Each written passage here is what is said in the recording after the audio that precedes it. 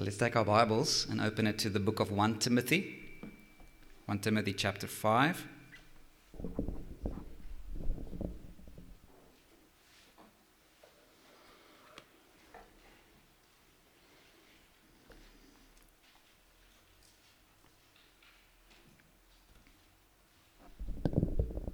One helpful reason why we do expository preaching, which is where we take a book and we study it from the beginning till the end, passage by passage, is that it protects the pastor when he's preaching that.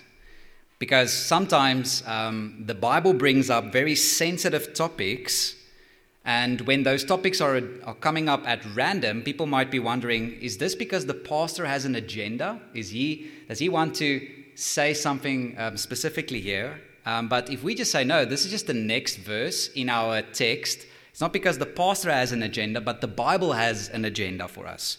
Now, our text today is one of those texts. Why? Because it's speaking about paying pastors. That's what it's about. It's about how to support pastors, paying salaries for pastors. So again, understandably, any sermon on money might be suspect, right? Either the church is all about money, and when the money comes up, people say, oh, here we go again. Or when it's never addressed and suddenly the pastor talks about money, people start worrying, is the pastor okay? I wonder if they're okay financially. How are they doing?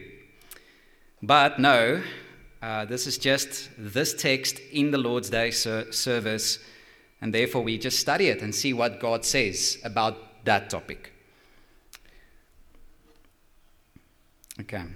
So let's read it together, 1 Timothy 5 from verse 17 up until the end of the chapter, and then we'll pray. 1 Timothy 5 from verse 17. Let the elders who rule well be considered worthy of double honor, especially those who labor in preaching and teaching. For the scripture says, you shall not muzzle an ox when it treads out the grain, and the laborer deserves his wages. Do not admit a charge against an elder, except on the evidence of 2 or 3 witnesses. As for those who persist in sin, rebuke them in the presence of all, so that the rest may stand in fear. In the presence of God and of Christ Jesus and of the elect angels, I charge you to keep these rules without prejudging, doing nothing from partiality. Do not be hasty in the laying on of hands, nor take part in the sins of others. Keep yourself pure. No longer drink only water, but use a little wine for the sake of your stomach and your frequent ailments. The sins of some people are conspicuous, going before them to judgment, but the sins of others appear later. So also good works are conspicuous, and even those that are not cannot remain hidden. It's the reading of God, so let's pray together.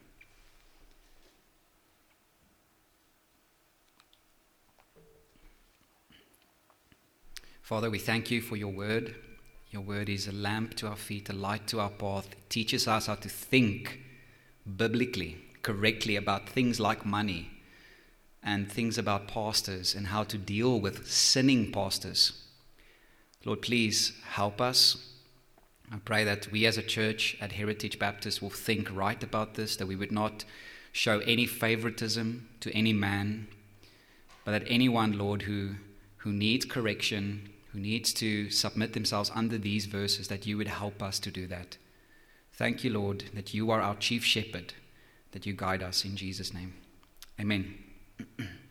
So our text divides neatly into 3 aspects or matters pertaining to pastors. First, verses 17 to 18 is about paying pastors. Verses 19 to 21 is about correcting pastors. And then the last line is about how to install pastors. So first on our list is we're going to consider verse 17 to 18, paying pastors. Now what this section has in common with the previous section about widows is that of honoring. Did you notice that in verse 3? Look at verse 3 when it says, honor widows who are truly widows. And then verse 17 says, let the elders who rule well be considered worthy of double honor. So both sections deals with honoring widows and honoring elders or pastors. And we've seen in the widow section, honoring isn't just respect, it also includes financial support to care for widows. It has the same meaning here when it says elders who labor in preaching and teaching are worthy of double honor because of the next verse. The next verse makes it clear that it's about financial support when it says, for the scripture says, you shall not muzzle an ox when it treads out the grain, and the laborer deserves his wages. So do you see, these verses is about paying pastors for doing their job. This is the biblical basis for giving pastors salary so that they can devote themselves to the full-time ministry of the word. Now notice for whom this honor is due. It says, let the elders who rule well. This honor is reserved for elders who rule well. The Bible uses the word elder, pastor, overseer, bishop, whatever title you want to give these people interchangeably. It's just speaking of the same person from different angles. So it's not biblical to have a pastor and a bishop on the side, or a bishop or a pastor and an elder on that side. No, it's the same thing. The Bible uses the words interchangeably. So elders here are pastors, leaders in the church. Notice the plural. It doesn't say let the elder, singular. It says let the elders, plural. In other words, in one church, there was the expectation that there would be more than one pastor, more than one elder who are ruling the church and managing the church. It's a very common practice today, and I think it's a very unhealthy practice to have a church with only one pastor, one preaching pastor, one teaching elder. Now, I'm thankful in our case, we are a young church, we're a church plant, but even I myself, I have Pastor Michael and Lelo from Johannesburg that's helping me shepherd the church. So for that, I am deeply thankful. And Lord willing, that's where we would like to be, where we have a church of multiple elders who can also shepherd the flock and preach the word. Now, this text also clarifies who the leaders are of the church. It says, let the elders who rule well. The elders rule. Not in a worldly sense, not in a selfish sense, but in a godly, biblical, Christ-like sense. It's the same, the word rule is the same word used in chapter 3. Just look over at chapter 3, verse 4 to 5, when it says he must manage. So it's the same Greek word. He must manage his own household well with all dignity, keeping his children submissive. For if someone does not know how to manage his own household, how will he care for God's church? The same kind of leadership a husband and a father is to exercise at his home is the same kind of leadership required at the church. It's a selfless, self-sacrificial leadership. It's not a dictatorship. It's the kind of Ephesians 5 verse 25 where it says, husbands, love your wives as Christ loved the church and gave himself up for her. Yet, it also includes real authority. So although it's a self-sacrificial leadership, it also is a leadership. It has authority. The elders need to make the decisions. They are accountable to God. Just like a husband is accountable to God for his family, so the elders are responsible for his family, the household of God. This is a sobering thing for us to think about. It means that submission is required of the members of the church, and the elders will be held accountable for how they shepherded the flock. Now, we live in a very highly individualized society where we think that church is optional, that to belong to a church is not really necessary as long as I have my own relationship with the Lord. But the Bible teaches that God has given the church elders, given the church pastors, and God will hold them accountable for the sheep. This is a verse not many Christians know about, but listen to Hebrews 13, verse 17. It says, obey your leaders and submit to them, for they are keeping watch over your souls, as those who will have to give an account. Let them do this with joy and not with groaning, for that would be of no advantage to you. Who will give an account to the Lord? The leaders. That's why it says, we who teach, there mustn't be many who teach, for we will undergo a stricter judgment. God is going to ask pastors about the sheep. By the way, this is one of those verses that shows why church membership is biblical. Why it's biblical to say, I want to be a member of a church and not just a visiting person of the church. Because you need to have leaders. You need to have someone that says, I'm watching over your soul. I know who the sheep are by name. But if someone comes one Sunday and then next Sunday they're gone and then they're at that church and then that church, how can anyone shepherd that person? In other words, the chief shepherd doesn't want his sheep to wander, to be alone.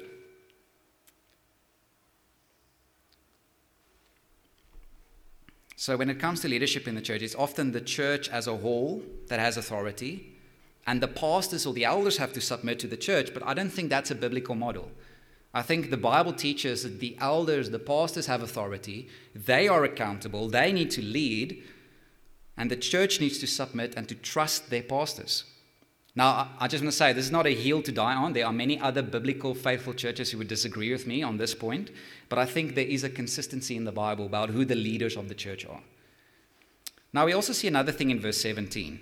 Look at verse 17 again. It says, let the elders who rule well be considered worthy of double honor, especially those who labor in preaching and teaching. So notice every elder must be able to teach, but then there's a subgroup within the elders who are more giving themselves to the preaching and the teaching. They go ahead.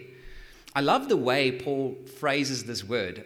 What does he call it in verse 17? He says they are doing what in preaching and teaching? They are laboring. Laboring. The word means to work to the point of exhaustion, to the point of fatigue. It's hard work to preach well, to preach the text accurately. The same word is used in other contexts of the hard-working farmer who has to rise up early. Just turn with me to 2 Timothy 2:15. I think this captures the attitude every elder must have when it comes to the Bible. 2 Timothy 2:15, Paul says to Timothy, do your best to present yourself to God as one approved, a worker who has no need to be ashamed, rightly handling the word of truth. So the question here is, what would cause someone to be ashamed in that passage? When they do not handle the word of truth accurately. There would be reason to be ashamed because God is going to hold us, the teachers, the pastors, the teachers, accountable for every sermon. That's a scary fact. A lazy pastor has reason to be ashamed of himself. When he just walks up to the council and says something like this, well, I haven't prepared anything for this Sunday sermon. I'm just going to allow the Holy Spirit to speak through me today. That's wrong. And it's often wrongly based on a verse like this, Matthew 10, verse 19. So this is often the verses used. It says, when they deliver you over, do not be anxious how you are to speak or what you are to say. For what you are to say will be given you in that hour. For it is not you who speak, but the Spirit of your Father speaking through you. That's true. That's in the Bible. But the context there is about persecution. When people would drag us in persecution in front of courtrooms, we should not premeditate how we are going to answer. We should trust that in that moment God will help us, that it would be the Spirit to speak through us. But that verse has nothing to do with the week in, week out, laboring in preaching and teaching. The feeding of God's flock. To preach the word takes hours of study, praying, trusting the Spirit to help, and to carefully prepare that study into a meal for God's people to eat. Alistair Begg said it well. He said, the pastor who knows nothing about breaking his back and breaking his heart should not be in the ministry. Let me say that again. The pastor who knows nothing about breaking his back and breaking his heart has no business to be in the ministry. And since it is labor and work, it makes sense, therefore, that we need to pay pastors who work, right? It's just a very basic biblical principle. If you do any work, do you do work for free? No, when you work, you expect somebody to pay you. Right? That's what verse 18 is about. Look at verse 18 again. What does it say? 1 Timothy 5 verse 18. For the scripture says, do not muzzle the ox when it treads out the grain, and the laborer deserves his wages. Now Paul quotes from both the Old Testament and the New Testament to make this point. This is not just an Old Testament principle to be paying people in full-time ministry. Remember the Levites and the priests, the same thing. They were full-time employed in the temple, and they had their meals from the sacrifices that the people of God brought. The same thing is true in the New Testament. The elders, the pastors who are leading the church, is to get their wage from the church as they serve the people of God. So the first one is by Deuteronomy 25, and the second one is in Luke 10, verse 4. So here's a side note. It shows that the early church thought of the Gospels and the New Testament epistles as Scripture. It's inspired. So when Paul says later all Scripture is inspired, he thinks of the Gospel of Luke as well. So the first quotation is a very beautiful image. You shall not muzzle the ox. Now in that culture, an ox was tied to something like a pole, and the ox had to go around and around in a circle to tread out the grain so that they could get the grain and separate it from the chaff. Now that was hard work. Now what some greedy, selfish farmers would do is they would muzzle the ox. They would put something over its mouth so that as it's working, it won't be able to eat as well. It was to say, I want every last cent of income. But God says, don't do that. Let the ox freely eat as a reward for its labor. You know what? It's not just merciful, it's also wise. If you feed the ox, it's going to keep on working. Now, it's not a beautiful compliment to be compared to an ox, okay? But I would rather be an ox than bull, but I can't change that now. Now, the question is, why is God so concerned about oxen? Why does he care so much about animals? Well, Paul saw that, and he applied it to gospel workers here and in 1 Corinthians 9. Please turn with me to 1 Corinthians 9, where Paul quotes the same verse again in 1 Corinthians 9. And he applies it to gospel workers. 1 Corinthians 9 from verse 7. So keep your finger in 1 Timothy. Listen to 1 Corinthians 9 verse 7. He says, who serves as a soldier at his own expense? Who plants a vineyard without eating any of its fruit? Or who tends a flock without getting some of the milk? Do I say these things on human authority? Does not the law say the same? For it is written in the law of Moses, you shall not muzzle an ox when it treads out the grain. Is it for oxen that God is concerned? Does he not certainly speak for our sake? It was written for our sake because the plowman should plow in the hope and the thresher thresh in hope of sharing in the crop. If we have sown spiritual things among you, is it too much if we reap material things from you? If others share this rightful claim on you, do not we even more? Nevertheless, we have not made use of this right, but we endure everything rather than put an obstacle in the way of the gospel of Christ. Do you not know that those who are employed in the temple service get their food from the temple, and those who serve at the altar share in the sacrificial offerings? In the same way, the Lord commanded that those who proclaim the gospel should get their living by the gospel. That's exactly what Jesus said in Luke 10. The disciples should take no money with them as they were going out in missions because they were to stay with people. And he says the laborer deserves his wages. You should be fed by the people you are ministering to. So do you see the point? Paul's saying if we are to care even for animals like oxen, should we not even take care of pastors? It's an argument from the lesser to the greater. Right? So Paul says yes. That's the principle. Now, Paul said, I didn't make use of that right myself, just so that you don't get the wrong idea. Pastors shouldn't be in the ministry to get rich. That's the big problem today, is there are too many pastors that's in it for the business, in it for the money, instead of because they love God's word and love God's people. Sadly, many churches pride themselves of not paying their pastor well. They think that's a virtue. So there's this common saying, we will keep him poor and God will keep him humble, right? That's just not the biblical attitude. And Alistair Begg at a conference with pastors had this one man came up and asked a question. He said, Pastor, I have a question. It's not about another pastor. It's about the pastor's wife. You know, this pastor's wife, she's frequently isolating herself. She looks like she's frequently bitter towards the church. Can you give us any advice about how to deal with this pastor's wife? And Alistair Begg shooting from the hip, and he says he doesn't do that a lot. So I think that was the Lord has led him in that moment. But he said the following: pay the pastor $5,000 more a year. And there was quiet in the room. And later someone came to to Alistair Begg and said, you know what, you hit the issue on the head. because that pastor's wife could never buy for her own children shoes. She couldn't afford it. They were always getting hand-downs from the church, and the church thought it was a virtue to just keep the pastor poor. That's not to be our attitude, beloved. Our attitude should be one of generosity, not greed. Now, the obvious question now is, then how much should we pay our pastor? Well, I think it's better to have a principle rather than a rule, but listen to Titus 3:13. I think this is a good principle. Paul says, do your best to speed Zenas, the lawyer, and Apollos on their way. See that they lack nothing. I think that's the principle. I think the church should aim to pay their pastors so that they shouldn't be worried about money, but worried about the preaching of the word. Now, of course, if you live in cities like Joburg, the salary there would look a lot different than the salary here in Potchefstroom, right? So you should also keep into account how much living expenses cost in the area you're living at. Now, I'm thankful to say to the Lord that this church, Heritage Baptist, and with the church in Joburg have more than met all of our needs. So I don't say this out of experience, but out of observation. But I am thankful to the Lord for your generosity. And if you have any doubt, you can check with Deborah. Okay, just ask her. She'll tell you the truth. Okay.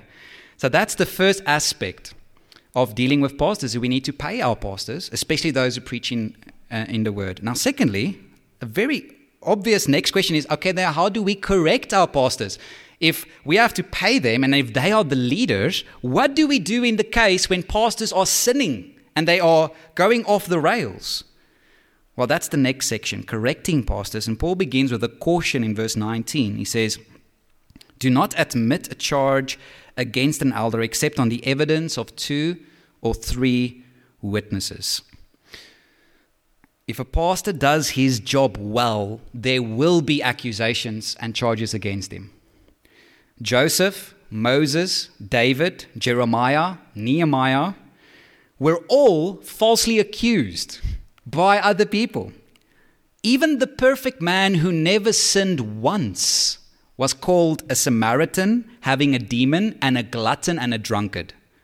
Our Lord Jesus was called all of those things. Amos 5 verse 10 gives the idea well. Listen to Amos 5 verse 10. It says, they hate him who reproves in the gate, and they abhor him who speaks the truth. You see, when a pastor does his work well, when he confronts people in their sin, people will not like that man. Therefore, Paul says, don't accept an accusation just on one witness. That is a way to protect pastors. The charge should have at least 2 or 3 witnesses. That's another Old Testament principle. And again, our Lord Jesus upheld that. So again, Old and New Testament has the same principle, have 2 or 3 witnesses. A witness, I might be stating the obvious, is someone who's witnessed the same thing. It's not just gathering supporters for yourself. It is someone that has observed and seen the same thing. Only then can you start investigating it further. So what is to be done when those accusations are brought? It is investigated and the pastor is found guilty. What then? Verse 20. As for those who persist in sin, rebuke them in the presence of all, so that the rest may stand in fear. So this public rebuke shows that the sin of the pastor was a serious sin. It wasn't a slight failure. It was a big sin, things like adultery or things like stealing money or something in that line. And the reason why the sin should be rebuked publicly is because his ministry is public. A public leader requires a public rebuke. That's the principle. What is often done today, sadly, is that when a pastor is guilty, his sins are either swept under the rug, or he's quietly moved to another city, another place, another town to do ministry there because he's sinned in this area. And we should not tolerate things like that. A pastor who is in ministry in public should be corrected publicly. I remember with the issue with Ravi Zacharias, when his life was investigated and people started exposing his sexual sin. Some people were very upset, like, why can't we just leave him alone? Why make this public? Why talk about it now after he's died? Why not just leave it? Well, he had a public ministry, and therefore required a public correction. It vindicates both the victims and the gospel. You see, if pastors can sin and the church stays silent, what do we really say to the world about sin, about the gospel? And what about those victims? Especially if a pastor has sinned against somebody else and the church stays silent, we say to the victims, it's not so bad what happened to you. But no, when we call out, according to God's word, that what that man did was evil in the sight of God, according to his word, and God's word does not approve it, we vindicate God's word and the gospel. Paul did this with the apostle Peter. He rebuked him publicly. Listen to Galatians 2:14. It says, "When I saw that their conduct was not in step with the truth of the gospel, I said to Cephas before them all, if you, though a Jew, live like a Gentile, not like a Jew, how can you force the Gentiles to live like Jews?" You see, Paul called out Cephas, Peter, in front of everybody. And Paul practiced what he preached. That's why he writes this. But it has another effect on the church. Look at verse 20 again. What would be the effects? "As for those who persist in sin, rebuke them in the presence of all, so that the rest may stand in fear." Rebuking sin publicly kills the desire for sin privately. Do you see what that does?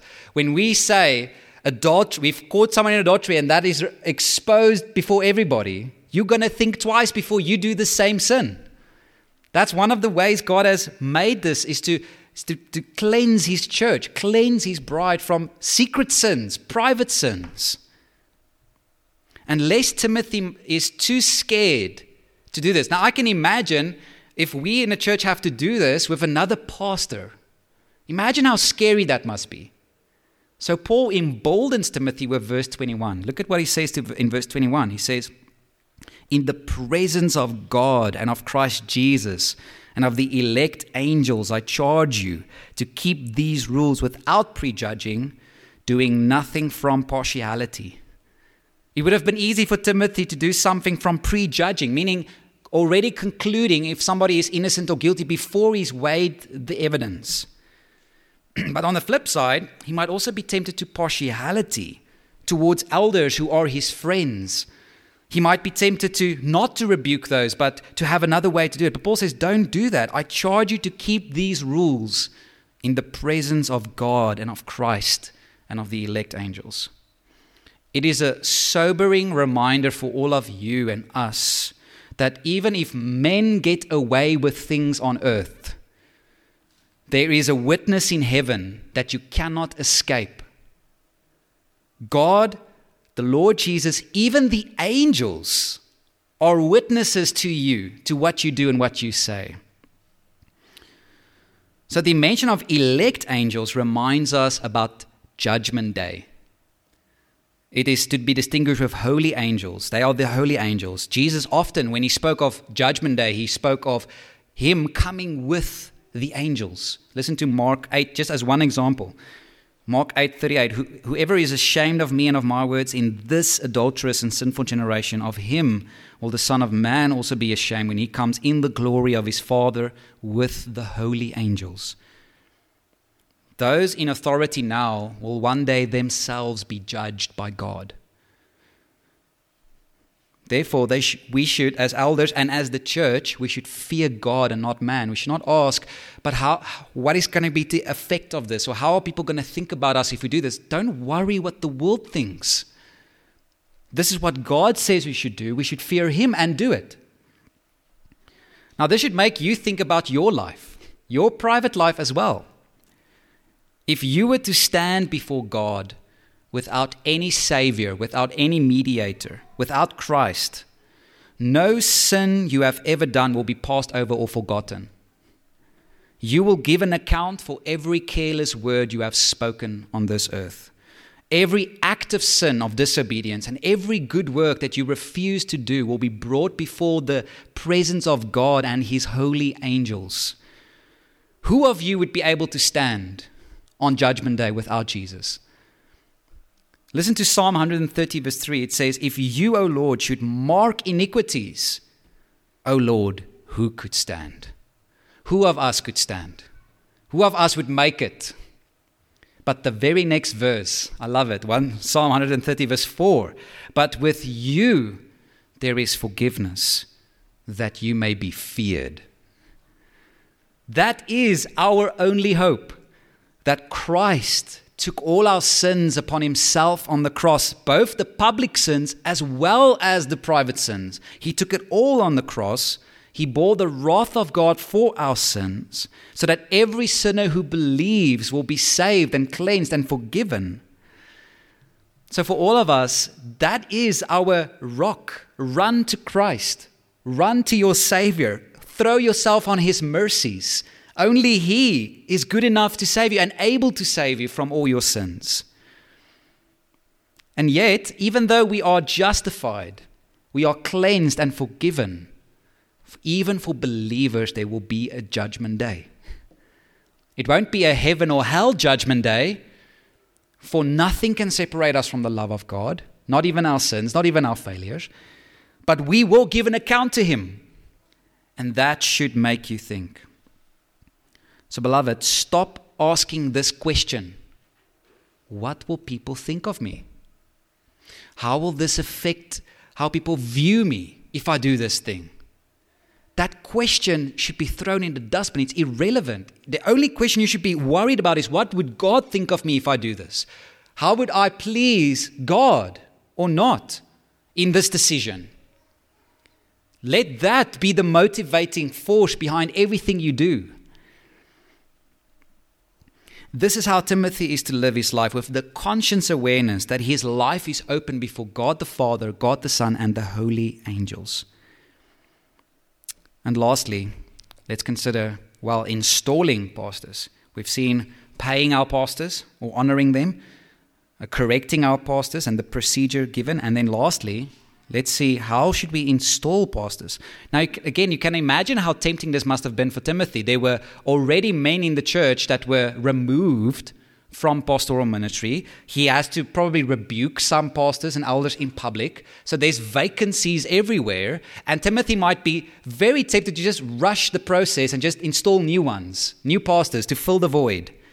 But Paul says resist that, because if you install unqualified elders and pastors, you are actually not solving anything. You're creating new problems. Listen to verse 22. Do not be hasty in the laying on of hands, nor take part in the sins of others. Keep yourself pure. It was the practice in the early church, as they ordained new pastors, new elders, or sent out missionaries, that they would lay hands on them and prayed for them and ordain them in that way. So Paul's saying, don't be too quick to lay hands on someone that you haven't examined. Don't be too quick to push someone into eldership, into a pastoral ministry, and not know what that person is doing. That's why he says, do not... Don't share in their sins, because if you have laid your hands on a man to install him as an elder, and that man is an unqualified elder and he's sinning, you have a share in that. You are in some way responsible. So stay pure. Don't be too quick. And he gives the basis in verse 24 to 25. Just read that again with me. The sins of some people are conspicuous, or some translations obvious or clear, going before them to judgment, but the sins of others appear later. So also good works are conspicuous, and even those that are not cannot remain hidden. Some people's sins will be so obvious you should never think of them as elders or pastors. But other people's sins are more secret. But upon closer investigation, you will notice, okay, this man, I thought he was qualified, but he isn't, because I've examined him. Some people's sins are more secret, and vice versa. Some people are obviously gifted and qualified to be elders and pastors, and other people might look like unqualified, but as you examine their life, you say, wow, this person is really, really qualified. So loved ones, we should never be in a rush to install elders or deacons, for that matter, just to fill the quota, just to give get the right number. It is always better to have no elders and deacons than to have unqualified elders and deacons. But did you notice Paul interrupted his train of thought and he inserted in verse 23 a very interesting verse? Look at verse 23. I like the ESV, puts it in brackets. He says, no longer drink only water, but use a little wine for the sake of your stomach and your frequent ailments. Timothy had some health issues. He was literally, you could say, sick to the stomach with all the problems he had to deal with, right? Maybe because of the ministry. But the mention of the word pure, when Paul says, keep yourself pure, might have triggered Paul's advice here, because Timothy might have been tempted to abstain completely from wine. Remember, the false teaching in Ephesus was also that of forbidding foods that God has given to be enjoyed. And wine was probably one of those things that was on the list. No alcohol. So perhaps Timothy said, I'm not going to drink wine at all because I want to be pure. But Paul says, no, it's not worth neglecting your body due to self-denial. If your body might benefit from something, use it. We must care both for our souls and our bodies, even through natural means like medicine. And in this case, wine. Now, I'm not saying if you have a stomach problem, okay, go and use a little wine. What I would say is if you have a stomach problem, go see a little doctor. Okay, literally little, just to stick with the Bible here, okay. No, but that's the wise thing. I think Paul knew Timothy well enough to know that wine helped. So you could say to Timothy, use a little bit of wine. So there is no virtue in self-denial which does the body more harm than good. That's not holy. And before anyone gets the wrong idea, he says, use a little wine. Okay. In chapter 3, he said, an elder mustn't be addicted to much wine. Okay, the Bible warns against drunkenness and do not drink much wine, but a little wine, that's fine. A little wine, that's fine. You can make that a status. Okay. One commentator said this, genuine purity is not about keeping man-made laws which have the effect of denying God's goodness in creation. Rather, it is to use God's gifts with thanksgiving, which includes the imbibing of a little wine to assist Timothy in his health. So, beloved, here we have God's guidance on dealing with pastors. It's wonderful. God gives us how to deal with these men, these leaders in the church. So we should show them double honor, which includes paying them so that the laborer deserves his wages. We must protect our pastors, refuse to listen to gossip or people with one accusation with one witness. And then, if they are guilty, we should deal with it seriously, rebuke them in the presence of all. And when we install new elders, we must not be hasty, but seek to be diligent in examining their lives, because some sins appear later and some good works appear later. In all of this, I want to remind us that all of our lives are before the eyes of God, before the eyes of Jesus, and before the eyes of his holy angels. What kind of life are you living? Are you living like this? Are you living a faithful life? Even doing good things that you know nobody would see, but you don't care because you do it before the audience of one? Or are you secretly entertaining secret sins because you know nobody will catch you? Today is the invitation for all of us to repent, to come to Christ, and to serve him faithfully. Let's pray together.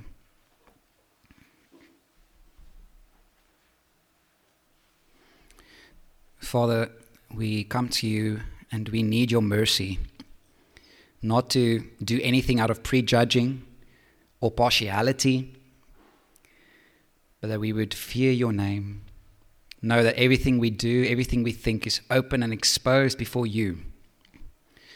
Lord, let us fear you more than we fear man, and so desire to please you, to live for you. Lord, now even as we prepare our hearts and our minds for communion, that you would search us by your Holy Spirit. Search our hearts, Lord, and see if there be any wicked way in us. And help us, Lord, to lay it down and to follow Christ. We pray in Jesus' name.